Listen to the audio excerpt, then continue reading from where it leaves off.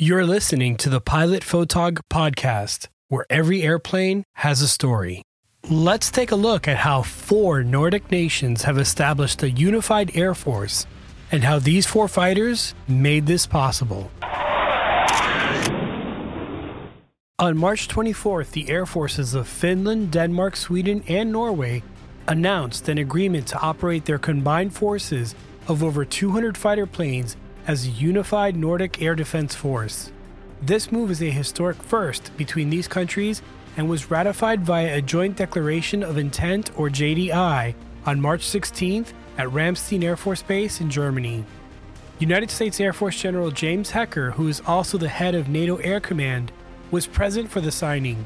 Today, we will take a look at what this means for the region, what fighter planes comprise this newly formed air force, and what each jet brings to the table in terms of operational capability. The decision to unite the air forces of 4 nations under one command carries with it the ultimate goal of being able to operate seamlessly together as one force.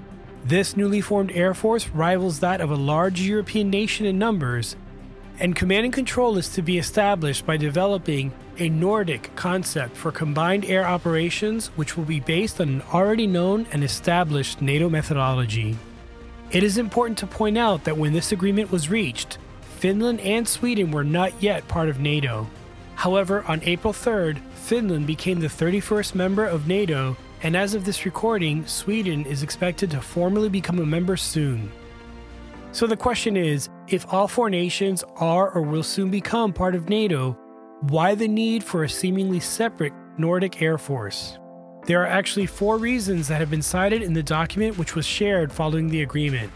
First, combining the Nordic Air Forces allows for integrated operations, planning, and execution. This makes sense since the operating environments and conditions are very similar in the 4 countries involved. Secondly, the alliance allows for flexible and resilient air basing, meaning runways and maintenance facilities can be used by the partner nations more openly. Then there's the third factor, shared situational awareness. It's hard to imagine, but prior to this agreement, each of the 4 nations had to conduct their intelligence assessments and tracking of aircraft independently. The new agreement creates a common contiguous defense zone that essentially covers the Baltic Sea. And finally, the 4th reason stated is an allowance for common air education, training, and exercises to be held, allowing crews to cross-train and mutually support each other's forces. Alright, now let's get into the aircraft specifics for each of the 4 nations involved and what each platform brings to the newly formed alliance. Starting with Norway, who had been operating the Lockheed Martin F-16 Fighting Falcon up until 2022, which has been replaced by the Lockheed Martin F-35A Lightning. Norway has over 50 F-35s and is one of the early adopters of the Lightning, having acquired their first F-35s all the way back in 2017. In fact, Norway was the 4th country to acquire the Lightning after the United States, Israel, and Italy. The F-35 is without a doubt the most numerous and successful 5th-generation stealth fighter, with some 900 examples delivered and over 600,000 flight hours logged on the global fleet. Additionally, the Lightning has also won several high-profile fighter competitions, more on that later. As to what the Lightning brings to the table, we can start with sensor fusion and an airborne command node. Along with stealth or low observability, the F-35 was designed to integrate and leverage Allied air assets and air defenses. This integration is so thorough that the F-35 has been often referred to as a quarterback in the sky, capable of directing assets and reading the enemy signals to plan its next moves. The F-35 also makes use of a distributed aperture system, or DAS, which provides 360-degree spherical situational awareness via cameras and sensors placed throughout the aircraft. Additionally, the F-35's fleet is being upgraded to the Block 4 standard, which, among many things, include numerous improvements in computational power, avionics, new weapon options, and even a more powerful radar that can detect and track targets at much longer ranges than today. I've done an entire video on the F-35's upgraded radar. I'll leave a link in the description below.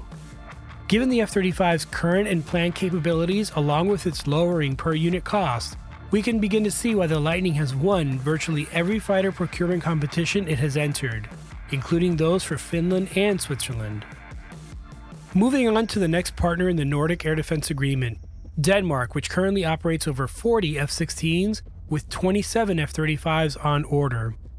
The F-16 Fighting Falcon or Viper is a fourth-generation fighter which was initially designed as a day air superiority fighter. However, throughout its long and storied career, the F-16 evolved into a true multi-role platform, implementing the first use of relaxed static stability or fly-by-wire flight control system. The F-16 is an agile aircraft and an excellent dogfighter. With over 4,500 examples built, the F-16 is the world's most numerous and combat-proven fourth-generation fighter.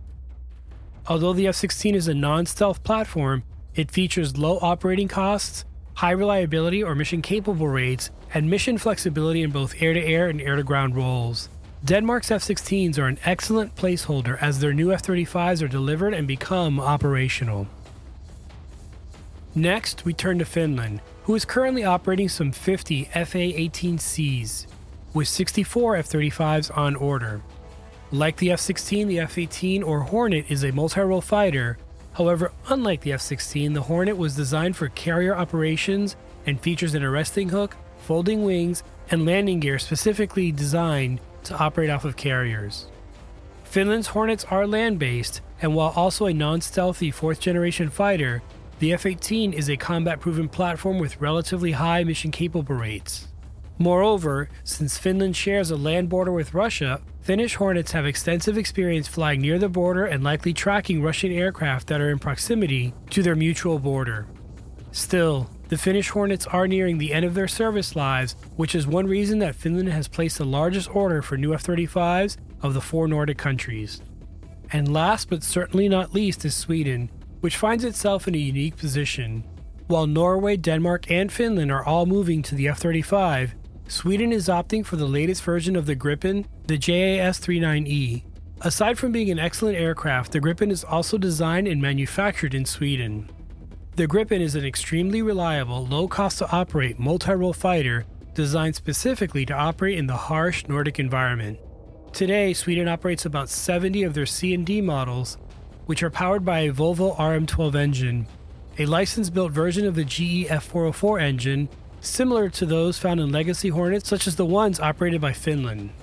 The vastly improved E model of the Gripen will be powered by a General Electric RM16, which is similar to the F414 engines found on the Super Hornet. The E version will also feature advanced avionics and electronic countermeasures, which should provide an offset to the Gripen airframe's fourth-generation design. In terms of the Nordic Alliance, the C and D versions will likely be used in similar ways that the fourth-generation F-16s and F-18s are used, while the E version of the Gripen will likely be deployed in roles that are more aligned to the F-35's tasking, providing advanced detection along with command and control capabilities in a fighter-sized airframe. The formation of a unified Nordic Air Force is a direct response to Russia's invasion of Ukraine last year. In terms of deterring and potentially combating Russian aggression, this significant agreement has the potential to benefit all parties involved. While each Air Force brings unique capabilities to the table, they also share many similarities beyond their proximity. Collaborating would enhance the effectiveness and potency of air defense tasks and aerial surveillance, as well as providing greater flexibility and unpredictability in war planning. In today's era of multifaceted aerial threats, ranging from traditional fixed-wing aircraft like fighters and bombers, to low-altitude cruise missiles, swarms of drones, and even hypersonic weapons, pooling resources for air defense makes more sense than pursuing an independent approach. This holds true from both a strategic and economic standpoint, particularly when confronting a common enemy with a potentially larger force. What do you think? Is the formation of a Nordic Air Force a good idea? How does NATO fit into this overall setup? Thanks for listening to the Pilot Photog podcast. Be sure to subscribe to this podcast and the YouTube channel as well. I will leave links in the description/show notes below. Now you know.